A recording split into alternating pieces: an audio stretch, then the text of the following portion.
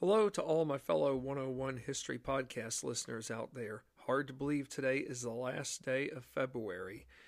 And what do you know? Tomorrow is the start of March.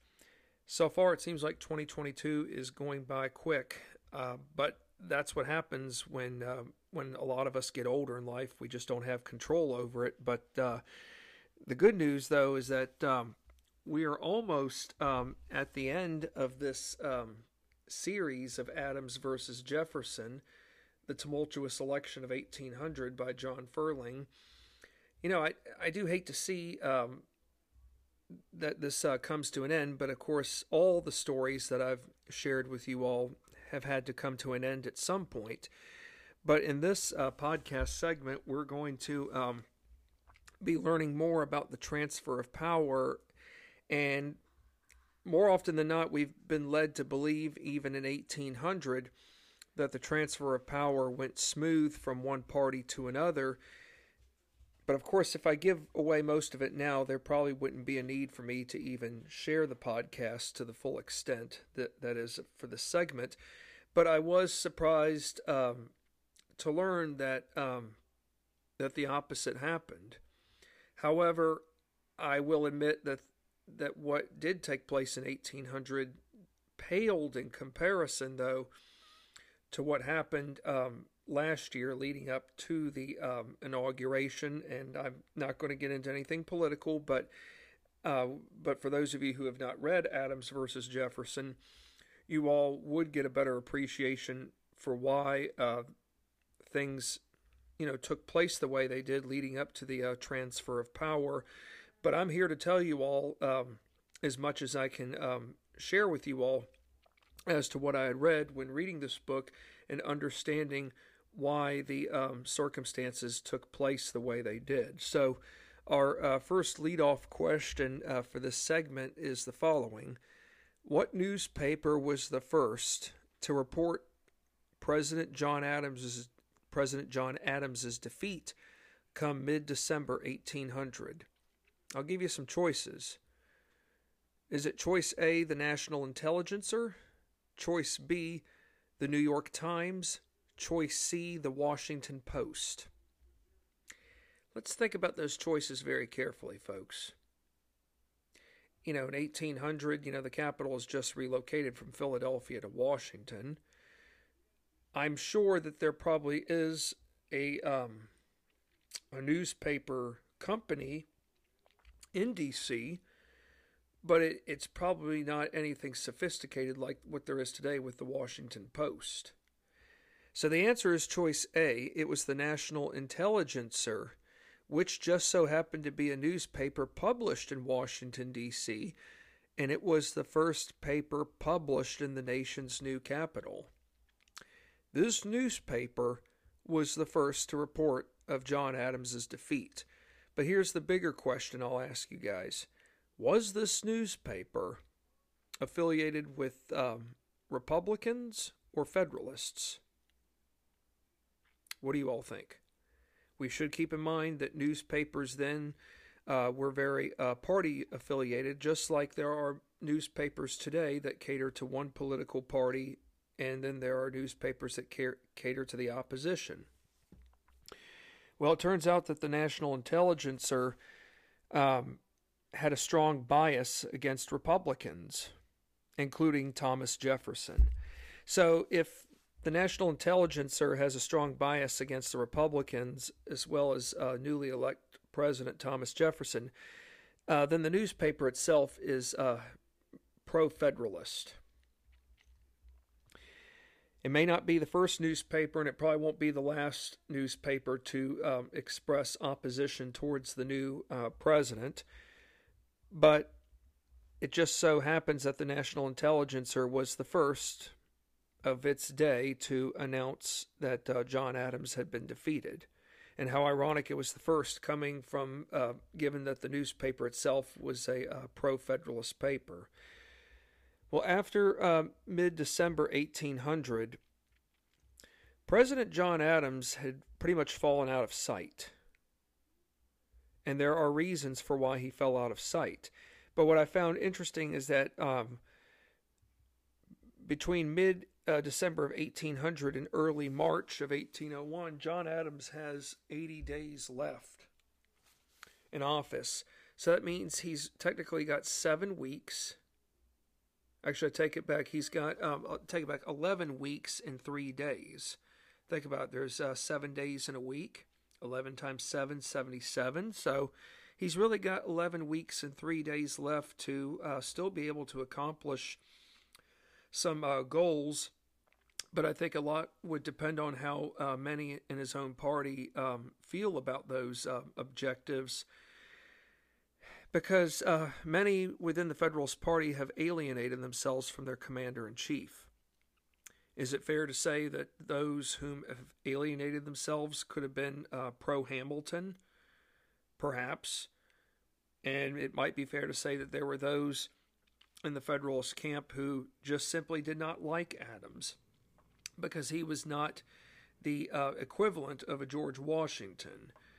But then again, very few leaders probably have been able to match up to the status or rank of George Washington, given that he had been the first in the hearts of his fellow countrymen. But there are some reasons for why John Adams simply just fell out of sight. One of them was, yes, losing re-election. That hurt. And it hurt because the party was not unified. And it also hurt because Alexander Hamilton made accusations about Hamilton that were, in my opinion, very unjustifiable. And when you have someone like Hamilton who, yes, he might be a bright individual from a financial perspective, but yet he has no boundaries as to what's appropriate and not appropriate to publish when it comes to jeopardizing the well-being of a party's reputation, or not just reputation, but the well-being of a party's chances to win re-election, that is a sting as well, too. I mean, how is a party to be unified when there's not enough unity to even begin with? But besides losing re-election, the death of his son Charles, whom I have mentioned in a couple of other podcast segments, still weighed heavily on his mind. As most of you know, based upon what I've shared with you all about Adams's son Charles. Of course, John Adams and his wife did have other children, one of them being Mr. John Quincy Adams, who would one day become President of the United States. Charles was just one of those individuals who fell off the map. In other words, he just could not get it together in the sense that he had allowed himself to get succumbed into drinking without any limits. The alcoholism itself alone destroyed Charles, and it forced him to do things that were unbecoming, like abandoning his family, allowing his law practice to deteriorate. But John Adams severed ties with his son about a year before his passing, and now all of a sudden John Adams has lost re-election. He has now begun to wonder, what could I have done differently to have helped my son? What if I had been there for him rather than disown him? Of course, Abigail was with her son Charles by his side when he passed away. But during this time, John Adams preferred seeing only those closest to him, like his wife Abigail, whom he confided in greatly. But then again, the two of them confided in one another tremendously. They were a very good couple. But John Adams does not feel comfortable being around those whom he cannot trust during this time of uncertainty, not just in his life, but maybe in times of uncertainty that he still feels that the country is still trying to recover from, given that the nation as a whole has just endured a 2.5 month fight over whom was going to be president, and knowing that he couldn't do anything to change the outcome. So there's a lot going on for John Adams that he is struggling with. So it's not that John Adams doesn't care about his country, but knowing that he's lost a re-election, knowing that he's just lost a son to alcoholism, I'm beginning to wonder for John Adams. He's 65 and a half years old. He might be beginning to wonder, hey, is life still worth living? I would think he would know that maybe life is still worth living, but there's just a lot of unfinished business for him. The bigger question might be is, can John Adams find peace in the long run, knowing that, okay, given that my son died from alcoholism, can I find closure? But that would be up to John Adams himself. But President John Adams wasn't involved with the House of Representatives' ordeal behind resolving the election. But privately, he, along with his wife Abigail, wanted Jefferson as America's next president, because the two of them knew that he wasn't deceitful, manipulative, or cunning like Mr. Aaron Burr was. But then again, John Adams has known Thomas Jefferson for just a little over a quarter of a century. Remember, the two men met during the Second Continental Congress in 1775. After all, it was Mr. Adams who told Mr. Jefferson in Philadelphia in 1776 that a Virginian should write the Declaration of Independence. John Adams said to Jefferson, "Me, even though I like conflict, I'm very obnoxious. And someone like me who's obnoxious probably would not be the right fit to write a document as powerful, whereas you, Mr. Jefferson, have the ability to do so because of your superb writing skills." And yes, John Adams was right about Thomas Jefferson's abilities, in terms of his writing abilities, to be able to go about writing a powerful document. Of course, as most of us know, the Declaration of Independence didn't have that successful one-time writing. There were about 86 revisions. John Adams and Mr. Benjamin Franklin assisted Jefferson with the many revisions. But, we look now at a quarter of a century later as the start of the 19th century. If John and Abigail Adams want anyone to be the new president, it's going to be Thomas Jefferson.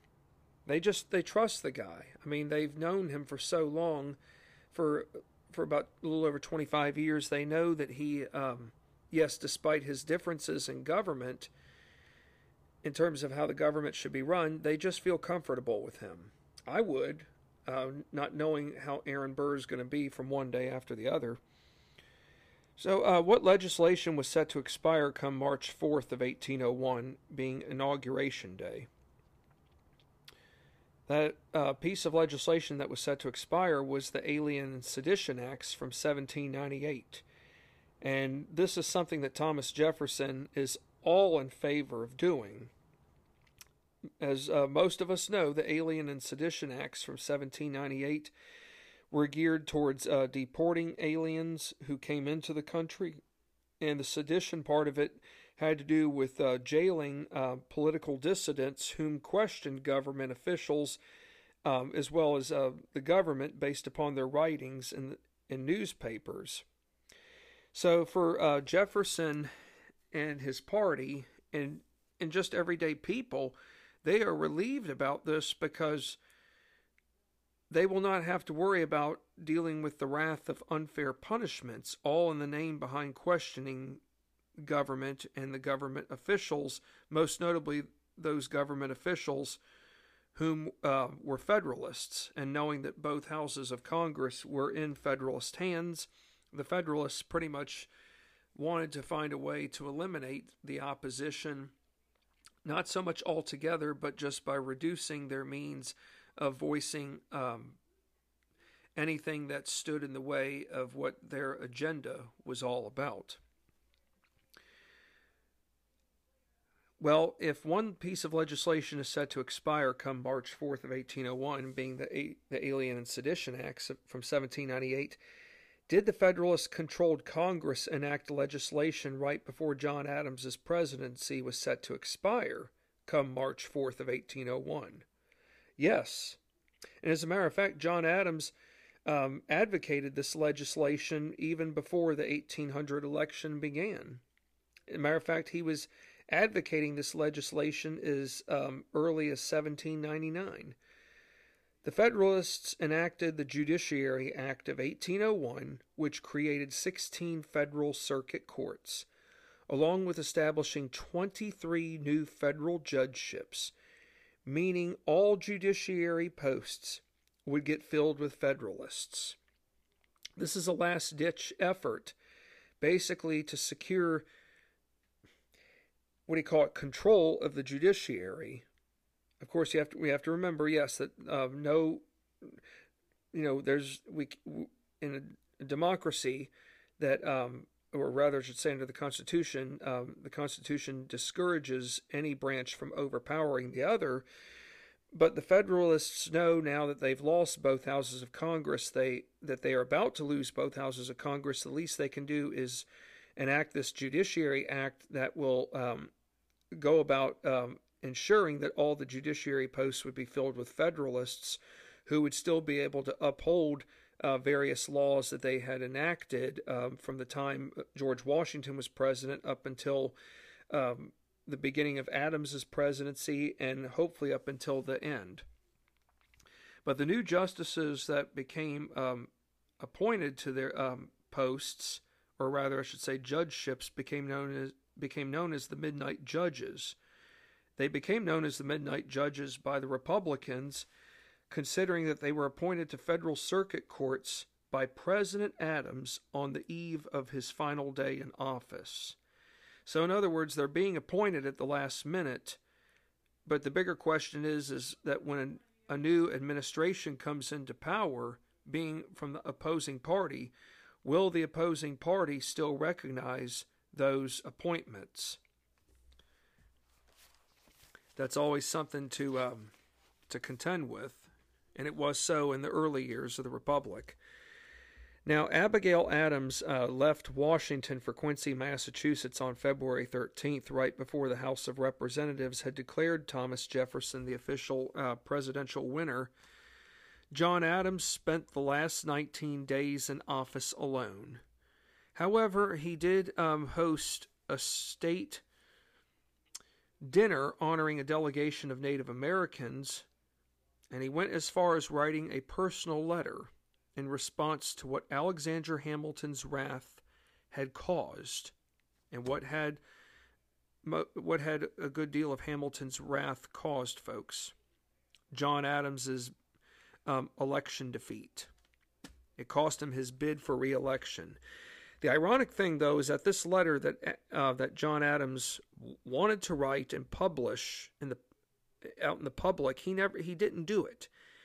He didn't do it because, for one, he was already dealing with enough as it was, knowing that besides losing re-election bid, he's still grieving internally about the passing of his late son Charles. But he also knows that there's enough fuel to the fire going on as it is within his own party. Adams was smart enough to realize that, hey, look, if I publish this in the paper, it's going to cause even more heartache for the party, and the party itself might not recover. In other words, maybe it might be better to publish this article or publish this letter at a later time, perhaps if in the event, say, Mr. Hamilton were to die somewhere down the road, and this way I wouldn't have to worry about dealing with him. So the bottom line is, yes, John Adams wrote a personal letter, but he didn't say everything on his mind by posting it out there to the newspapers, where the newspapers of that time would have had a field day with it. It's almost like the equivalent now in today's time where, many of us, if we're smart enough, we would know, okay, we need to think long and hard about what we write in an email because it's not secret, and whatever we write in an email, if it doesn't come across right, then others could say that the wording could be used against us. So, yes, John Adams didn't have electronic media, obviously, and none of our forefathers did. But it is fair to say that in the case with John Adams here, he was smart enough to somehow still retain his composure and think twice before submitting an article to a newspaper, only for it to backfire to where the party would probably not survive down the road in the near future. Where was Thomas Jefferson still residing roughly 2 weeks before getting inaugurated? He still took up residence at Conrad and McMunn's. Remember that boarding house that's located right near the Capitol building? It was located on what is now modern-day New Jersey Avenue. Well, he's still there. And it was at this boarding house where he wrote his inaugural address, along with determining whom would join his cabinet. And he was also tending to business interests for Monticello. I'll say this, he must have enough money on him to be able to afford staying at this boarding house, because I can't imagine what it would cost each day. But we also have to remember that this is where he was staying during his whole time as vice president. So let's keep in mind that there probably weren't a whole lot of options for people to choose from in Washington, given that it's it's fairly still a new capital, but buildings are probably still being added on. But it is probably fair to say that many of the politicians whom did not take up lodging in Washington probably took up lodging in Georgetown, Baltimore, or even in Alexandria, Virginia. As a matter of fact, many of the politicians even viewed Washington as a wilderness. They saw it as a place where they didn't even want to spend the weekends at. They just felt as though the new capital lacked the same luster and elegance that Philadelphia had, and it didn't even compare to the port cities of Georgetown, Alexandria, Annapolis, Baltimore. Washington was just missing a lot. But over time, Washington will get better. But right now, it's just not that elegant of a place for many of the sophisticated elite to want to be spending a great deal of long-term time at. Now, March 2nd of 1801, just 2 days before the inauguration, does anybody want to take a guess at what Thomas Jefferson does? This isn't anything bad. But what do you think, if there's one thing Jefferson loves to do the most, and it probably is a stress reliever for the time in which he's living in, is Thomas Jefferson a horse rider? Yes. Did he own horses at Monticello? He sure did. Does Jefferson like riding horses as a means of just getting the stress off his chest? Yes. So 2 days before Inauguration Day, Jefferson rents a coach for getaway purposes. He needs a long time. Well, I mean, he needs a lot of time to himself. And why do you think he would need a lot of time to himself right now, folks?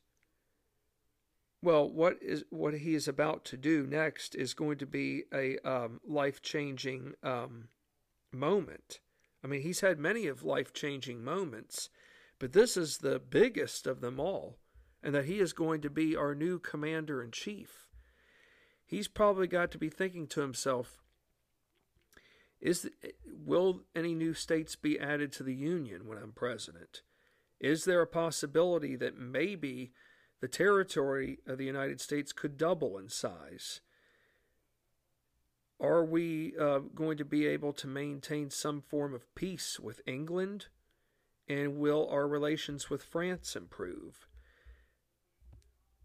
Can this young nation avoid going to war in the same manner that it had avoided doing so under Presidents Washington and Adams? So for Thomas Jefferson, he's got a lot at stake. And you can't blame the fella for needing to get away for a period of time on March 2nd, just to be able to sit down and think to yourself, what are the next 4 years going to be like? But then again, there's a possibility it could be 8. It's monumental, to say the least, and to think about it, he's not dealing with a 24-hour media, folks. But the biggest worry he would have to contend with, just like Washington and Adams did, were the newspapers. Because even Jefferson himself knows that there will be newspapers, Federalist newspapers, criticizing him every step of the way. Now, let's try to be in Thomas Jefferson's shoes here, and let's try to get an understanding of what his mornings would have been like, even before he became president. What time do you think Mr. Jefferson might have eaten breakfast in the mornings? I'll give you some choices. Do you think he would have eaten breakfast at 6 a.m., 8 a.m., or 11 a.m.? The answer is choice B. He usually ate breakfast around 8 a.m. Now, we have to keep in mind that Mr. Jefferson probably got up as early as 5 or 6 a.m. Now, what do you think his breakfast would have comprised of? And this is the same kind of breakfast he was eating on the morning of March 4th, 1801. But he probably ate this kind of breakfast at Monticello. His breakfast would have probably comprised of bread, or what we think of as corn cakes, with cold ham.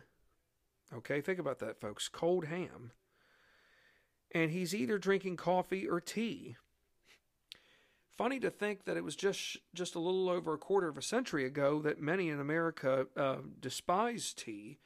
But then again, the only people drinking tea were women of higher class status. But then again, at one time, a woman's choice of beverage would have been tea as a means of showing appropriate manners that pertain to hospitality purposes. But, of course, a lot has changed since the American Revolutionary War time, and Jefferson does prefer drinking both coffee and tea. Of course, when I think of Thomas Jefferson and beverages, I always think of wine, because Jefferson truly was a lover of European wines, most notably the French. But he also had great taste in Italian wines. He even acquired taste of wine. He even acquired a great taste of wine from Portugal and Spain. So the bottom line is Jefferson enjoyed his wine, and there are many good books on Jefferson with regards to wine, but how he went about choosing his wines, that's a unique story unto itself, but that would have to be for a whole nother discussion at another time in terms of long-term information. So Thomas Jefferson would have begun his final preparations en route to his official inauguration around 11 a.m. on March 4th of 1801. As a matter of fact, he was asked if he wanted to ride in a carriage. Do you think he wanted to ride in a carriage? He actually didn't. I was surprised by this, but then again, it might say a lot about who Jefferson was. You know, Jefferson did not believe in the pomp of what European parades were all about. In other words, Jefferson didn't believe that he needed to arrive to the Capitol on a golden chariot. He didn't want to be viewed as someone who was so powerful that all he cared about was everything top of the line. But we should keep in mind that even Jefferson himself, when it came to dining, Jefferson did like the finest of things. However, he was kind enough to say that he wanted things a lot more simplistic on Inauguration Day. So he didn't request a ride in a carriage, largely in part because he viewed carriages as being expensive to many Americans. Maybe he was a little bit concerned about not wanting to foot too big of a taxpayer bill on the taxpayers themselves at this time. So what did he choose to do instead?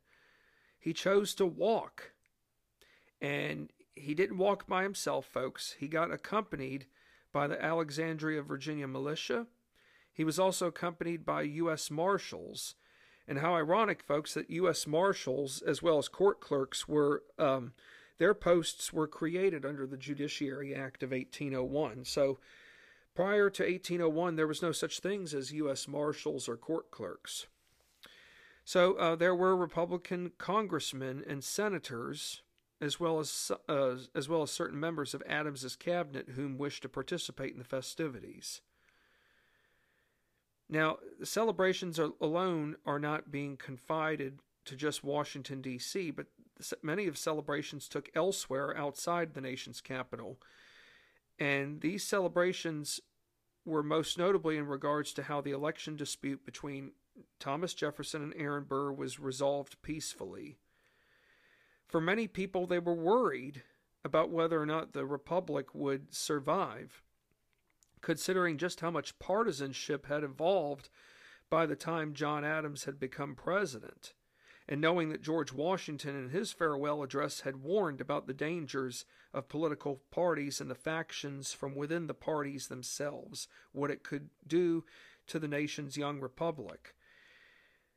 But yes, a lot of people were just ever so thankful to know that the matter was resolved peacefully.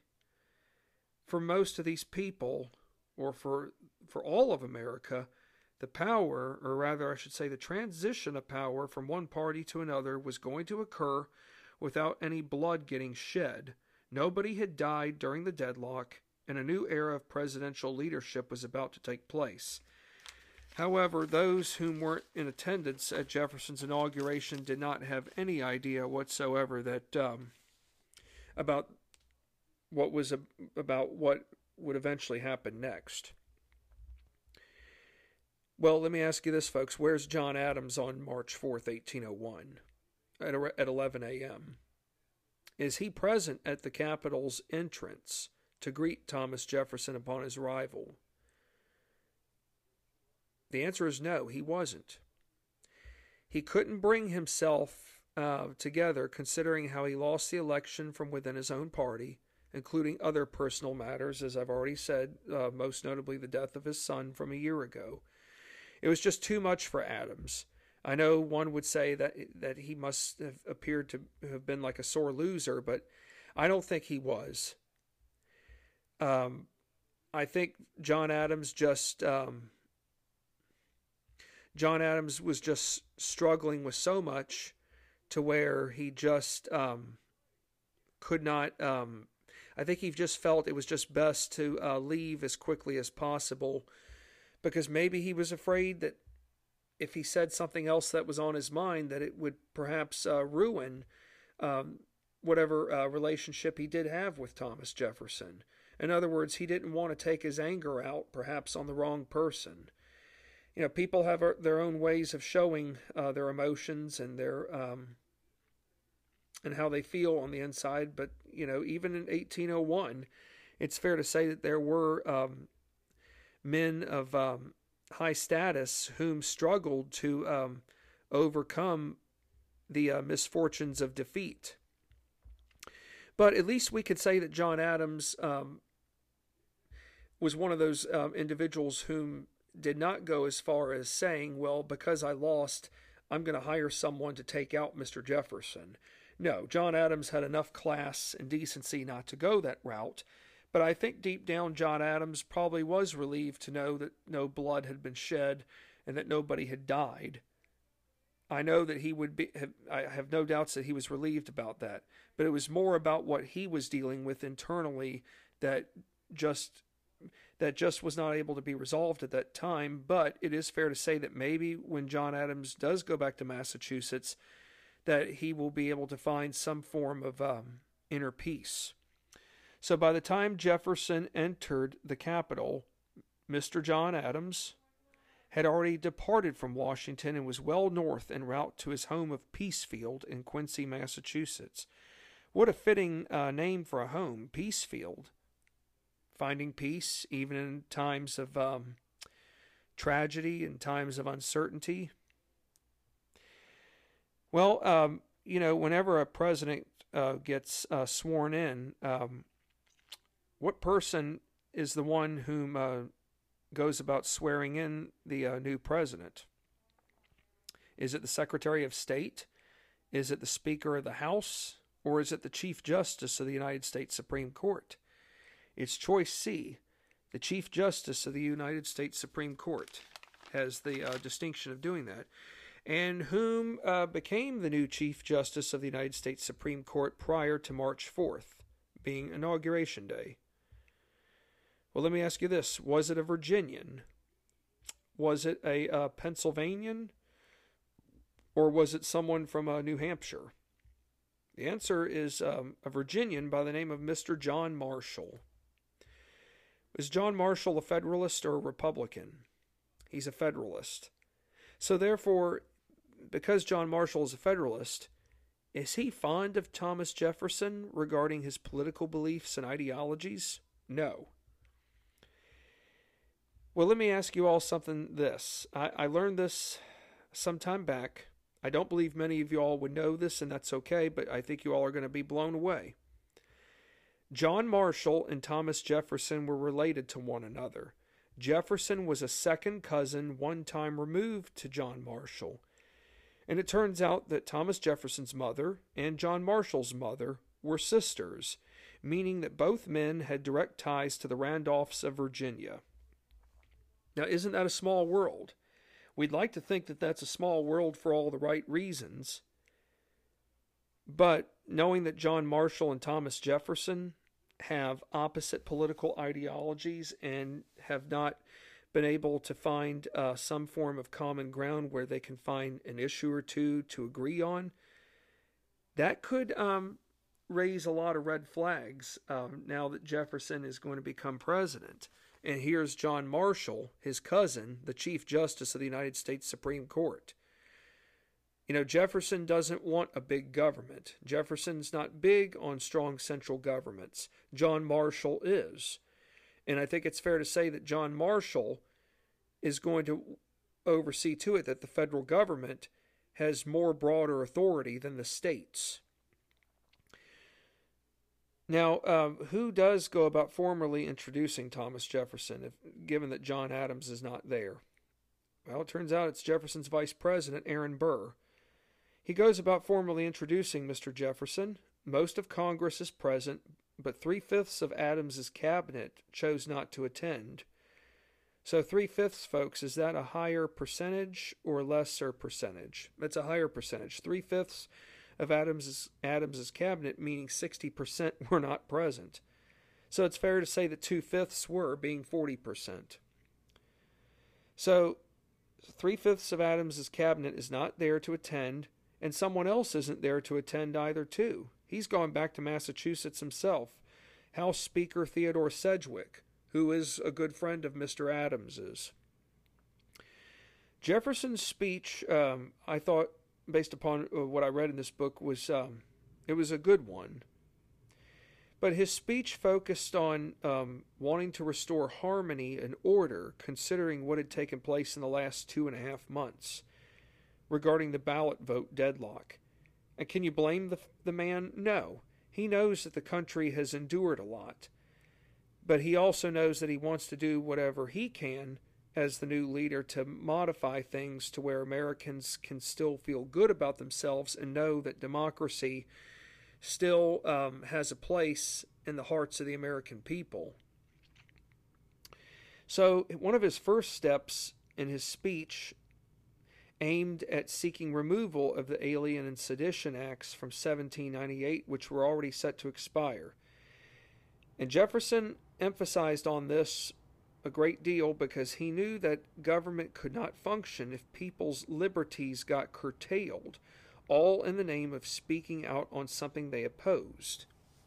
So think about it. How can anyone live under a democracy if they're going to be jailed and fined against their own will, all because they are questioning something that government officials and the government as an institution is doing that, for better or worse, is not having a good outcome on the American people? So in other words, Jefferson knows that newspapers, regardless of their party affiliation, do have a right to publish information that they feel is relevant to the greater public.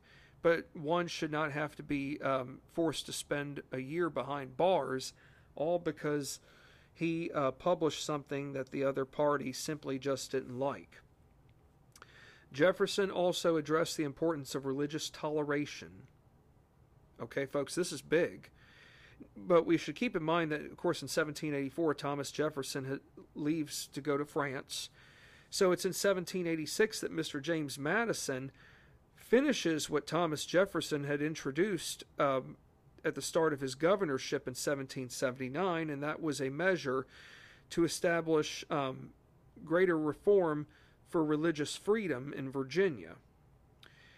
So religious toleration is essential for Thomas Jefferson because government cannot interfere in how individuals choose to worship. So in other words, there needs to be separation of church and state. It's already proven to be effective in Virginia, and I would think it'd be fair to say in all the other states. However, Jefferson knows that the opposing party is very big on establishing religious strongholds, and in Jefferson's eyes, religious strongholds do pose somewhat of a threat because that, in his eyes, it's a simple violation of church and state. Jefferson believes that the church should not be telling the state how to govern. That is, an established church should not be telling the state that how to govern the people and how to go about conducting policies, and that the state itself should not be telling the church how to conduct its sermons to its congregation members, and the state should not be telling the church what Bible it can use for preaching to the greater congregation. So in other words, church and state in Thomas Jefferson's eyes must be independent of one another. And Jefferson also advised those present that they weren't severely divided as many had been led to believe. Jefferson even said in quotes, and I'll elaborate on this more here in a moment, "We are all Republicans, we are all Federalists." Gosh, I wonder what that really is supposed to mean all along. I mean, yes, you've got one party who's Republican, and then you got one who's a Federalist. But what was Jefferson trying to get at here, folks? Jefferson referred to the Republicans largely on the grounds that when any of us should think of the word Republican, how about more so in regards to people's desire to maintain a Republican form of government that would be for the people and by the people? Whereas Federalists, Jefferson was referring to a federal system of government where the power itself was shared by both the national and state governments. So maybe in Jefferson's eyes, he's trying to be more open-minded and, okay, yes, when I think of federal government, I think of the national government. But at the same time, Jefferson knows that one level of government can't be dominant over the other. So he sees the federal system as a symbiotic relationship between both the national and the state governments.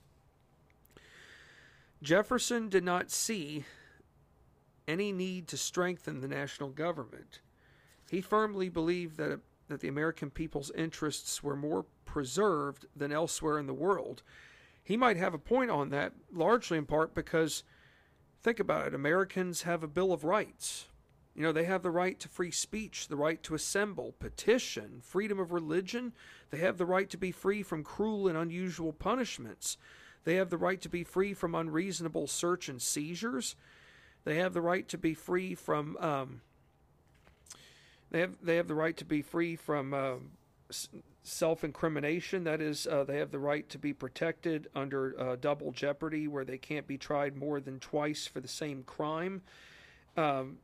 Americans have the right to a fair and speedy trial.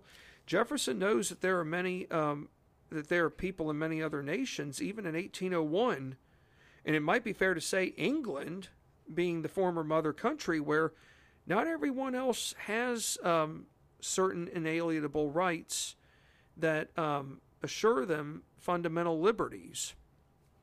So this is a huge step in Jefferson's eyes, knowing that we have now gone into a new century, and here I am now at the highest level. I'm going to see to it that America's interests, in terms of the people's interests, are as preserved as they can be, knowing that there are nations elsewhere in the world where the people in those countries do not have those same luxuries. And I think we ought to be reminded of that in today's time. I mean, we should seriously be reminded of the fact that not everyone in some parts of the world, not everyone's entitled to a fair trial. Not everyone is entitled to the right to free speech. Not everyone can exercise their right to freedom of religion without being intruded upon. So let's not take all that for granted, folks. Jefferson wished for less government and wanted the states to enjoy all powers not belonging to the federal government. That is the 10th Amendment, those powers reserved to the states. And of course, that's something that would change over time as well. And Jefferson himself believed that militias were better equipped to resolve conflicts with enemies versus a national, aka standing army. Well, that's a whole other topic for another matter, but I'm thinking to myself now here, we're just about 15 years into being a republic. Militias aren't necessarily a bad thing, but it might be fair to say that over time, militias might not be able to do the job that they once might have been able to have done on other circumstances. You know, yes, militias were prevalent, or they came into play during the American Revolutionary War, but at that time we were still fighting for our independence from the mother country.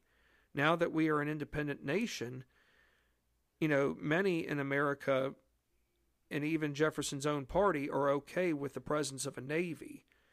It's just that many people are still skeptical about the presence of a standing army, even in times of peace. Jefferson's ascension to the presidency was attributed behind the sacrifices that he felt came about from the American Revolutionary War era, where the American people sought to remove themselves from Europe's Old World Guard, which restricted individuals' rights to fundamental liberties, being life, liberty, and pursuit of happiness. Think about it, folks. The Old World Guard, that was like a monarchy.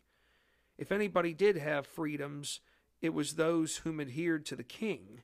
And if you lived in England, if you adhered to the king and you were in his inner circle, then you better make sure that you were a member of the Church of England. Otherwise, you would not have been allowed to have been in his inner circle, and you might not have even been allowed to have participated in the government as a whole, because England was still adhering to that infamous Test Act of 1661, which pretty much made it a requirement that all elected government officials take up allegiances to the Anglican Church, Church of England, and by doing so, they would be able to reap the benefits of serving the king and the king and country.